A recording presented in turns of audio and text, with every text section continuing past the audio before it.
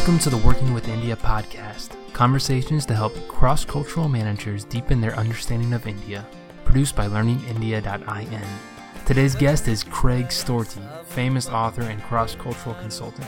I've been looking forward to having Craig as a guest on the show for a long time and was thrilled to be able to talk to him about what has changed in working with India over the past 15 years. I know you will enjoy this conversation as much as I did. I hope you enjoy the show. Well, welcome to the Working with India podcast. Today we kick off our brand new year of podcast with a very, very special guest for me. Today we have Craig Storti, who's the author of several different books that many of you may be familiar with. Americans at Work, Speaking of India, Cross-Cultural Dialogues, Figuring Foreigners Out, and many others are there.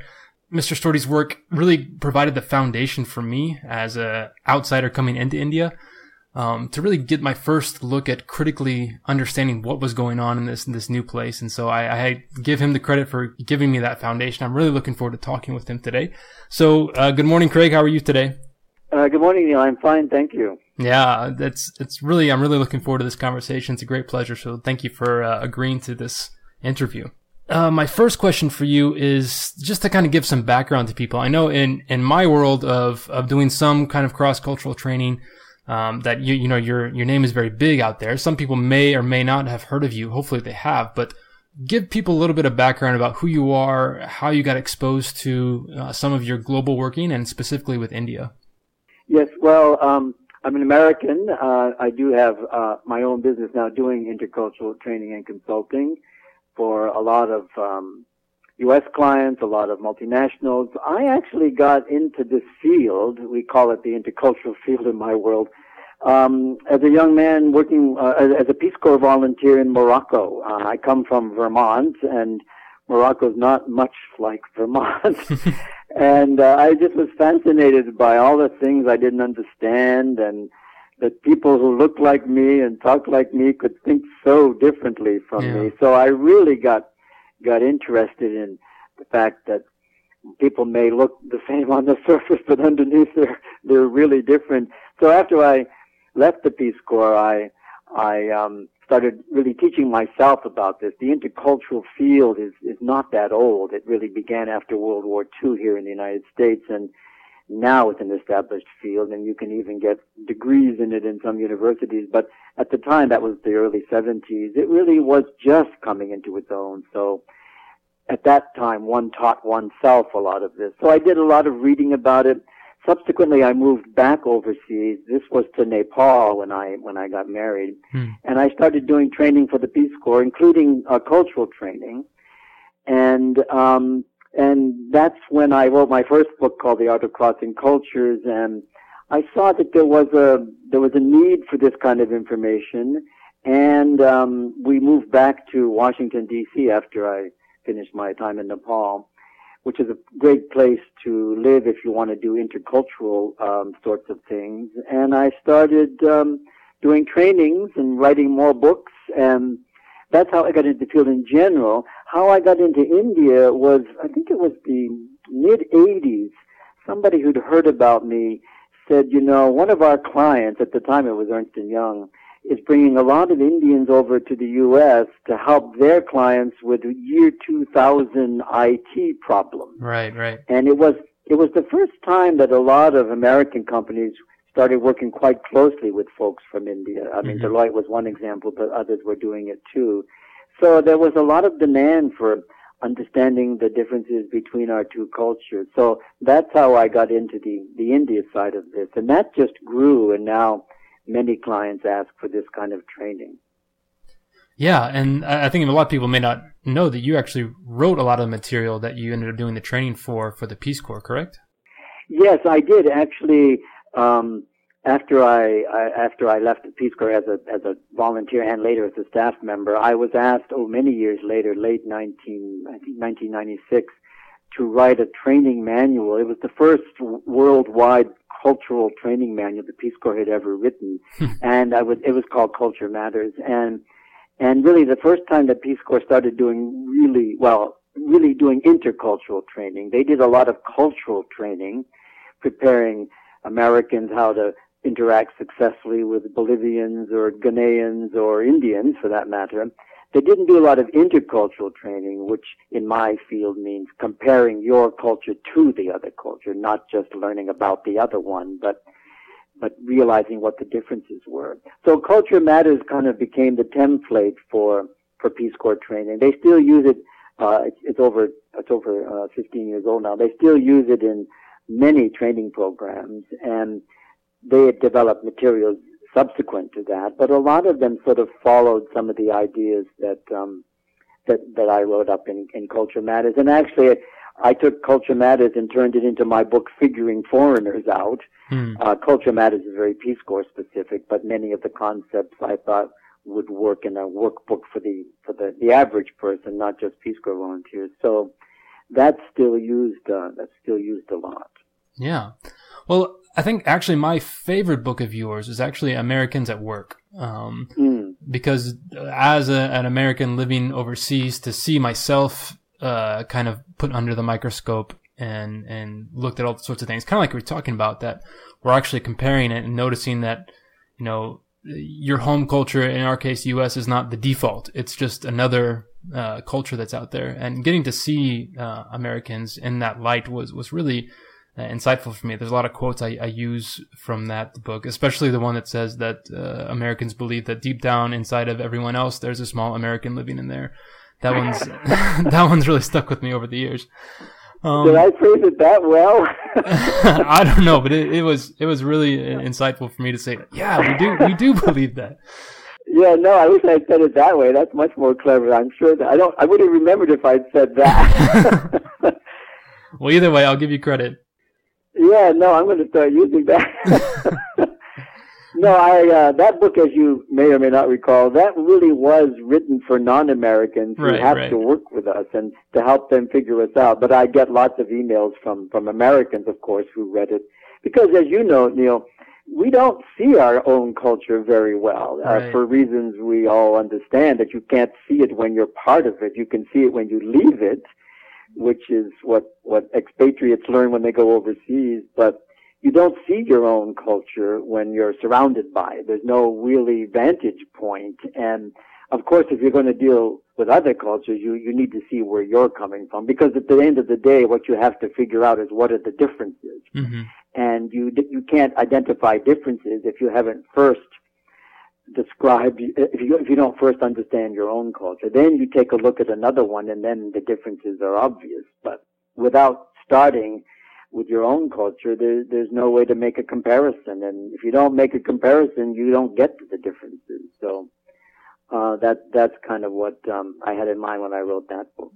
Yeah, and I think the point you make is very good, because even when we study another culture, we still, or being an expat doesn't automatically qualify you for cultural understanding, because a lot of times you get there and you say, okay, this is a different culture. Everyone else is different than me. I'm the normal one. Everyone else is different. But until you actually see that you are different too. You are strange. You are unique. You are weird. That's when the real light bulbs start to go off, in my case.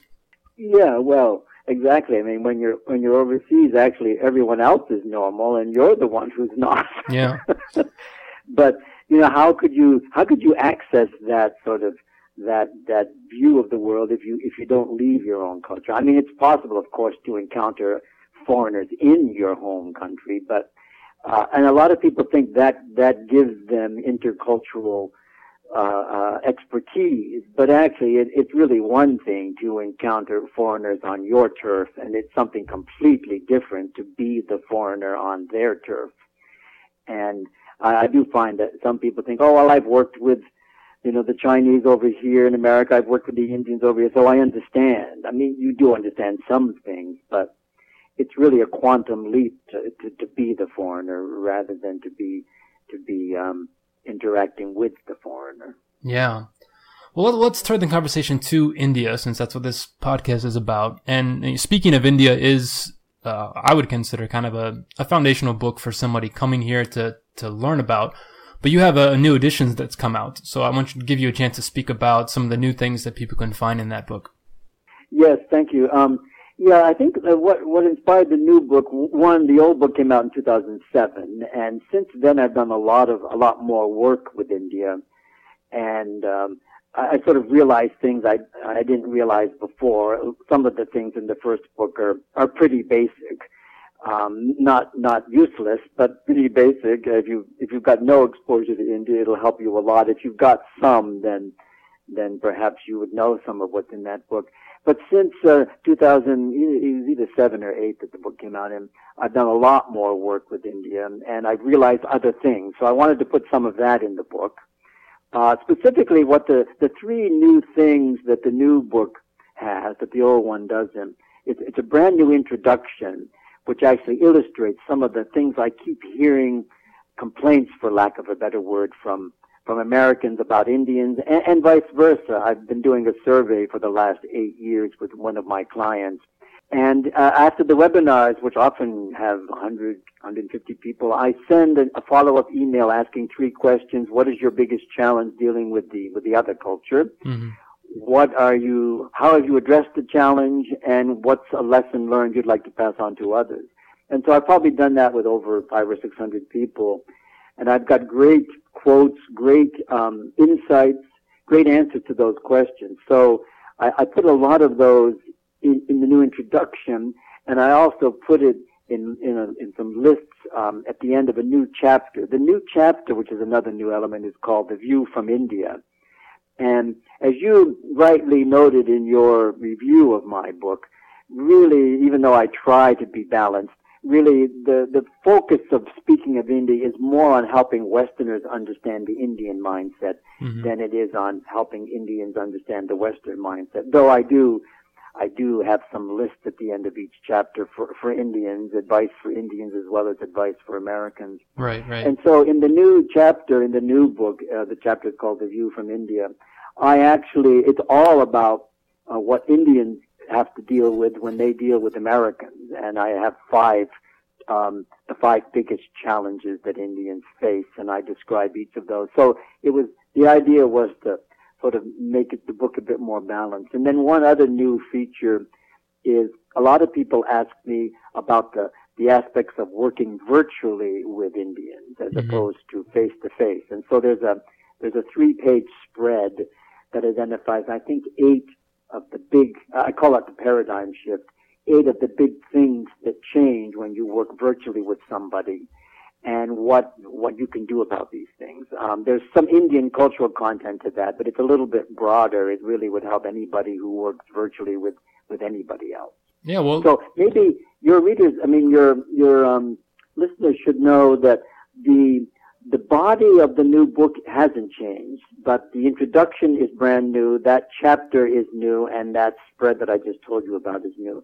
Tell me about, especially the virtual working part, the global working. Somebody's working virtually, they're sitting in one country and either managing Indians, or they're co-working with them, or they're even reporting to Indians working in another location.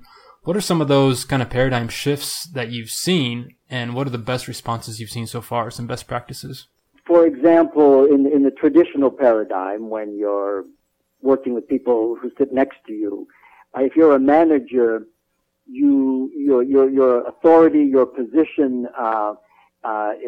is where a lot of your credibility comes from. And also there's a lot of informal managing. When you're managing people who are thousands of miles away, really, it's not your authority or position. It's really influence, it's advice, guidance. It's much more indirect. And you have to manage people at a distance much more formally, much more deliberately, much more, I don't know what I would say, consciously than you would people that you just run into every day and sort of just manage by juxtaposition. Mm-hmm. So you have to really have systems in place to manage remotely. You don't need those systems with people you're seeing every day. So that's one of the changes. What I recommend that people, how they address this is to set up more formal systems for managing, much more structured communication. You're not going to have a lot of unplanned, spontaneous communication. In fact, you're not going to have any. I also encourage people in the U.S. to manage through a senior Indian who's on site. If you try to manage the team yourself, it's possible, but it's really hard. If there's a senior person, even the most experienced team member, try to manage a lot through that person. If you're trying to manage 5 people remotely, that's difficult. If you're only really dealing with one person and that person manages the 5 people directly, you'll be more successful. Another example is that in the traditional setting, you have unlimited opportunities to get to know your staff, to build trust, to establish strong working relationships. Again, very limited opportunities to do that when you manage people remotely. You have to, and so again, the advice is you've got to set up deliberate ways of getting to know people. One of the things I really encourage is that you need to call people a lot rather than relying on email. As you know, it's really hard to get a sense of somebody through email. It's much easier to get a sense of them through talking to them. And of course, video is even better. Video conferencing is better. And actually, a lot of people don't like to hear this, but have more meetings, more conference calls. If the people you're working with are remote, the only really way you can get to see them in action is to have a meeting. Mm-hmm. And so I encourage people to have more meetings, meet more often, make them short if you like, that doesn't matter, but you actually, if it's a video conference, you actually see people, and it's the only time you see people. And even if it's an audio only conference, at least you hear people, you see how they respond in real time, and that's as good as it's going to get with people you're never going to meet. I don't know how many of these you want me to go into. No, those two are good, and I think even in my own experience. So I do some work here in Chennai, but I also work with people who work around India and some in the U.S. And I found these things to be really, really good, solid lessons about making sure your time is structured. So I have a video chat with some people that are on my team, at least 3 times a week, even if it's just for 10, 15 minutes. We go over stuff, make sure that they're all in. And a lot of times, because I go into the office sometimes as well, and I always make sure to ask them, is there anything you need here? Somebody else is not responding to an email or some other connection. And I know that really makes them feel like they're more a part of the system too. That helps out a lot. Yeah. And one really simple thing I tell people, it sounds really simple, but it makes a big difference. Recognize birthdays, births, marriages, anything you'd recognize for people who sit next to you in New York. Recognize that for the people who are 12,000 miles away. It sends such a good message, and it's so simple. But it's one thing to congratulate somebody on their birthday 2 weeks later when you heard about it from somebody else. It's another to congratulate them on the day. I mean, they're really impressed when you do that. And then they realize that they're like the people you sit next to, and you're treating them the same way. And that really buys a lot of loyalty. Yeah. Well, let's shift the discussion a little bit outside of just virtual working in general to specifically India. You referenced Y2K at the start. That's been 15 years. What kind of differences do you notice in the types of people you work with from India, the general feel from Indians themselves? Has their vibe changed over these last 15 years or more? Well, and stop me if I go on too long, but as you're aware, what started out for a lot of people with Y2K actually has now expanded into everything. Mm-hmm. There's sort of an unlimited number of opportunities that Americans are using Indians to help them with. And so what used to be a limited sort of subset of people who are dealing with Americans, now there are Indians in all sorts of sectors, all sorts of jobs, of all ages, but especially young Indians, working with Americans. So one of the things that has changed is just that the realms in which Americans are working with Indians have expanded sort of exponentially. What that means is that you're not dealing with just with IT folks. You're not dealing just with marketing folks. You might be dealing with one of my clients they have Indians doing drug trials for them, not doing the trials, but entering all the data. Mm-hmm. And so people in all different jobs here in the U.S. are working with people in all different kinds of jobs in India. So that has changed.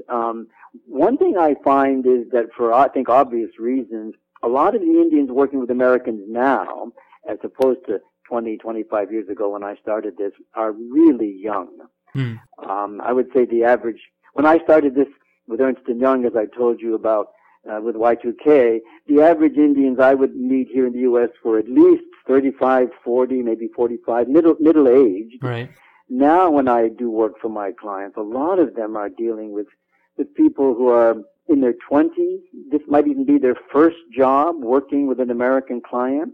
So they're really young. They have no work experience, for starters, and they don't have any experience dealing with people outside of India. Mm-hmm. And that's very different from the old days. What that means for my clients is that you're starting with people who you may have to mold them, which is fine. They're happy to be molded, but you can't assume a lot of experience. You can't assume a lot of cultural conditioning in the workplace, which is actually good for my clients. If they deal with an Indian who's 45 or 50 and has worked in the Indian environment for 20 years, they're pretty culturally conditioned. Mm-hmm. Take a young graduate who's not worked yet in any environment. They haven't as yet been socialized, been conditioned so much by the Indian work environment. They may actually be easier to work with or easier to shape, for lack of a better word, than in the old days. And I guess one other thing that I would say, and then you can ask follow-ups if you like, is that with younger Indians, a lot of them, because they haven't had much exposure to the Indian workplace and only to the U.S. workplace, they tend to think that they think the way Americans do, that they act the way Americans do, and that they're much more American, just to use that example, than the next generation. And actually, even though they haven't been sort of conditioned by the Indian workplace, they have been socialized by Indian culture. Sure. They're much more Indian than they think they are. And beyond that, they're not nearly as American as Americans think they are. Mm-hmm. They probably are more Western than their middle-aged Indian colleagues who have been in the Indian workplace. And they think of themselves that way. But what they don't realize is that Americans never would. I do my training both in India and in the U.S., and I have these continuums where I ask Indians to locate themselves on certain concepts, like are they direct or indirect communicators? Are they very sensitive to rank and hierarchy, or are they more egalitarian? Is it a centralized management style they're used to, or is it a decentralized? And I have a few more of those. When I do this workshop in America with Indians who've lived here and are working here, mm-hmm. they always locate themselves on the indirect side of communication, the centralized style of management, the sensitivity to rank and style side of that concept. Whereas Indians in India, who've never really worked in America or worked in the Indian environment for so long, they often put themselves over with the Americans. They think they're direct. They think that their work environment is decentralized, and they think it's a very egalitarian work environment. Which I mean, nobody's wrong, but what I find interesting is that Indians who've experienced both environments realize see themselves one way. Indians have really only experienced maybe the U.S. environment, not experienced it, but worked for American clients. They really think they're very American, and they're not. Well, they are compared to perhaps their forebears, but no American would see them that way. And I tell Americans to be aware of this, because I tell them a lot of the Indians you work with will think they're just like you. Mm-hmm. You would never think that. Mm-hmm. And that's important for people to realize. Yeah, and this actually goes back to an article that we had discussed a little bit earlier that I wrote about just the state of cross-cultural training, intercultural training And one of the things that I feel like is a lot of these continuums of, okay, are you direct or indirect? Are you hierarchical or egalitarian? I feel like there's been created, I don't know if there was originally, but there's been created this inherent bias that, oh yeah, of course we're egalitarian, because that's the right answer. You don't want to be hierarchical because that's bad. There's something about that. So yeah, if someone doesn't really understand all the nuances of that and the good side, I guess, of both of those positions, then yeah, they're going to see themselves as one versus the other. Yeah, and I think that's very true what you say. There is, as much as one tries not to, there is a bias, even in how you describe those two, let's say egalitarian versus hierarchical. Unless you're really careful, one's going to sound much more positive than the other, and who wouldn't go for the positive one, whether or not it was actually true. And to the present time, these concepts, these dichotomies, they all came out of the West, and so they've certainly got a Western bias, and some of them don't even address issues that actually are much more important in non-Western cultures because we don't have the issue in our culture. Yes, now we're getting to some good conversation. This is good. I know you're a skeptic about cross-cultural training. Yeah, not necessarily a skeptic. I'm a skeptic of this heavily westernized kind of, this is how we've studied you and this is how we understand you to be, therefore this is what you are. Like, I just feel like there's got to be some huge piece that's missing that I found myself. You know, I haven't even come up with a good framework to fully understand it all, which, I mean, looking for a framework itself is a very Western thing. So just that's right. Letting it flow should probably be what we do. But well, and as you know, one of the distinctive things about Indian culture actually is the ability to live very comfortably with inconsistencies, with dichotomies. Indians they accept opposites very easily. And in the West, you know, one thing is right and the other isn't. Mm-hmm. But Indians are very comfortable with complete opposites, entertaining a complete opposite. Yeah, absolutely. And there's a comfort with a level of gray, you know, that it doesn't have to be black or white. It can just be what it is. Even though in the moment, you almost always think that what you're doing is the right thing. Somebody else points out later that they feel like you did the wrong thing, then maybe you can, okay, yeah, maybe I could have done something different. But so it's not like people are intentionally doing bad things here, and therefore no. It's like that. But just that even the way to look at ethics and morality like that it's a totally different world. We're almost finishing 6 years here, and I feel like my mind has been totally changed from this experience more than anything else I could have imagined. Yeah, well, you wrote about that, Gray, I think in your How to Avoid Dying in India. I think that's one of your I forget what it was, 8 or 9 different pieces that you mentioned. Yeah, I think it's very important because people think that this idea of absolutism, that there is a right and a wrong, and I'm not going to say that that's not true, but when you try to impose that on everyone else and aren't willing to see that there are levels of that, then that's where a lot of conflicts can come from. Well, I know you've been speaking for so many years. You have to get into this phase where you become very comfortable. You come to India, maybe once a year, once in 3 years. Anything that you find that, you should be the most adapted person when it comes to working with Indians? Are there any things that still kind of come off as difficult to do or things that you haven't quite adjusted to yet? Well, probably. I used to have a hard time with people, telling me what I wanted to hear, and then it turned out not to be quote unquote true. Mm-hmm. I don't struggle with that so much anymore, but as much experience as I've had with Indians, I do sometimes get misled. They're not trying to mislead me, but I end up being in a state of misled. And so that's a little frustrating. That's still a little frustrating. I think I'm better at it. I'm just trying to think. I can't think of, one of the things I've been surprised by when I was in India in July, and actually you mentioned this in your, something I read by you.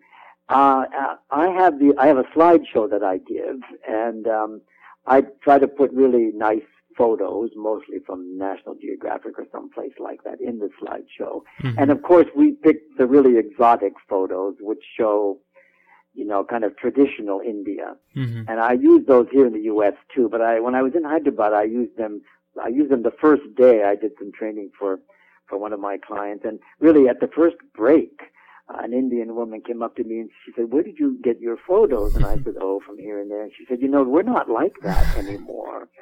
And she was offended, basically, because I was picturing an India that some people live in, but certainly nobody in the room that I was teaching. And I thought to myself, here I am, this cross-cultural guy. I'm sort of an expert, for lack of a better word. And it never occurred to me that, of course, people would see it that way. So luckily, I went back to my room after that, after the session, and found some photos of urban India, that weren't quite so traditional, and then it went fine. But I guess I'm not answering your question, but what I am saying is that even people with a lot of experience like me, there's so much stuff we don't know, and there's so much stuff we don't get, and you got to stay humble in this profession. Yeah. So you're not going to get very far. And humility is a great virtue, but the more sort of recognition you get, the less likely you are to be humble, which of course pride goeth before a fall, and I have fallen. I really love that example you gave, because that was my exact experience when I was doing some work putting together some presentations for people. It was an Indian company I was working for, and every time I put together some slide, I had this collection of nice photos to pull from, but every time it was, you can't use that picture, because it was a picture of a poor Indian or somebody from a village setting, or something that the management I was working with felt like, no, that's not who we are. Recognizing, okay, that exists, but that's not the image we're going to put out there. That's a huge thing. And after that happened, I thought, how would Americans like it if some Indian came over and the only pictures they showed were sort of like a pig farm, I don't know, and maybe a ghetto or some really rural area, and how would we like it if that was the image of America that this guy had? Yeah. Well, good. Craig, why don't you wind us up here with 2 tips? You've been speaking for 25, 30 years. I'm sure you do this all the time. If people just want to know something, let's talk to people that have been here for a while. People who have been here for 5 years or more, been working with Indians for a long time. What's something fresh, crispy you can give them, or just a reminder that they can take away from this conversation? Well, I guess one thing, I don't know how fresh it is, but I can't emphasize it enough, is never assume you've understood what the other person said to you. That applies in any context, actually, including one's own culture. But of course, there's much more scope for misunderstanding in another culture. So don't assume you've understood. Check your understanding. At the end of a meeting, at the end of a conference call, say to the other person, "So I'm taking this away from this exchange. Did I understand you correctly?" And then if you didn't, I've found that Indians will be quite willing to correct your misunderstanding. They'll be incredibly polite, but they will do it. So that's maybe not a brilliant tip, but it's one that I can't emphasize enough. Yeah, very good. Another kind of related, and I do bring this up all the time, is that when somebody does something that really confuses, annoys, frustrates, maybe even offends you, if that person's from another culture, there's a 99% chance that was never their intention. And you might be confused, frustrated, or offended, but that's not what that person was trying to achieve. And as soon as you realize that, you can sort of calm down. You still have to work out, a modus operandi, but if we react, which is human nature, when people do things that are frustrating, we're not going to have a very good relationship with them, or we're going to try to stop having a relationship. But if you realize that, Of course, that's not what the other person intended. I tell people, believe it or not, people in India really don't get up every day thinking, how can we offend Americans today? And if you can catch yourself reacting, you're going to react. It's just human nature. But if you can catch yourself and realize that this is not what the person meant, then that changes the dynamic completely. But if you don't really know about culture, you don't have the expertise really to step back and say, this can't mean what I think it means. And anytime you can do that, you're going to be successful. Excellent. Well, I think those are two great tips to take away from this. Craig, thanks so much. This has been so fun. I wish we could go on for a lot longer. Maybe my whole second year is going to be with you. But I better cut off before everyone else gets bored of me. Your website is craigstorti.com. That's right. STORTI.com. That's right. New book coming out. It's out now, the new edition? The new edition just came out in October. Yeah, that's the revised edition of Speaking of India. All right. Anything else that you want to give to people that they can connect with you? No. I'm just grateful for the interview, and when I discovered your website the other day and some of your blogs, I was absolutely fascinated. And I'm a guy who knows some of this stuff, not as much as you, and it was really great. So I hope your audience will realize that they're getting first-class information, not something that even people like me necessarily understood. Well, thank you very much. That means a lot coming from you. Yes, well, thank you, Neil. I appreciate the opportunity. Okay, bye. Take care. This has been the Working with India podcast, produced by learningindia.in. Please subscribe to the show to get new updates as soon as they're released. And as always, don't do India alone.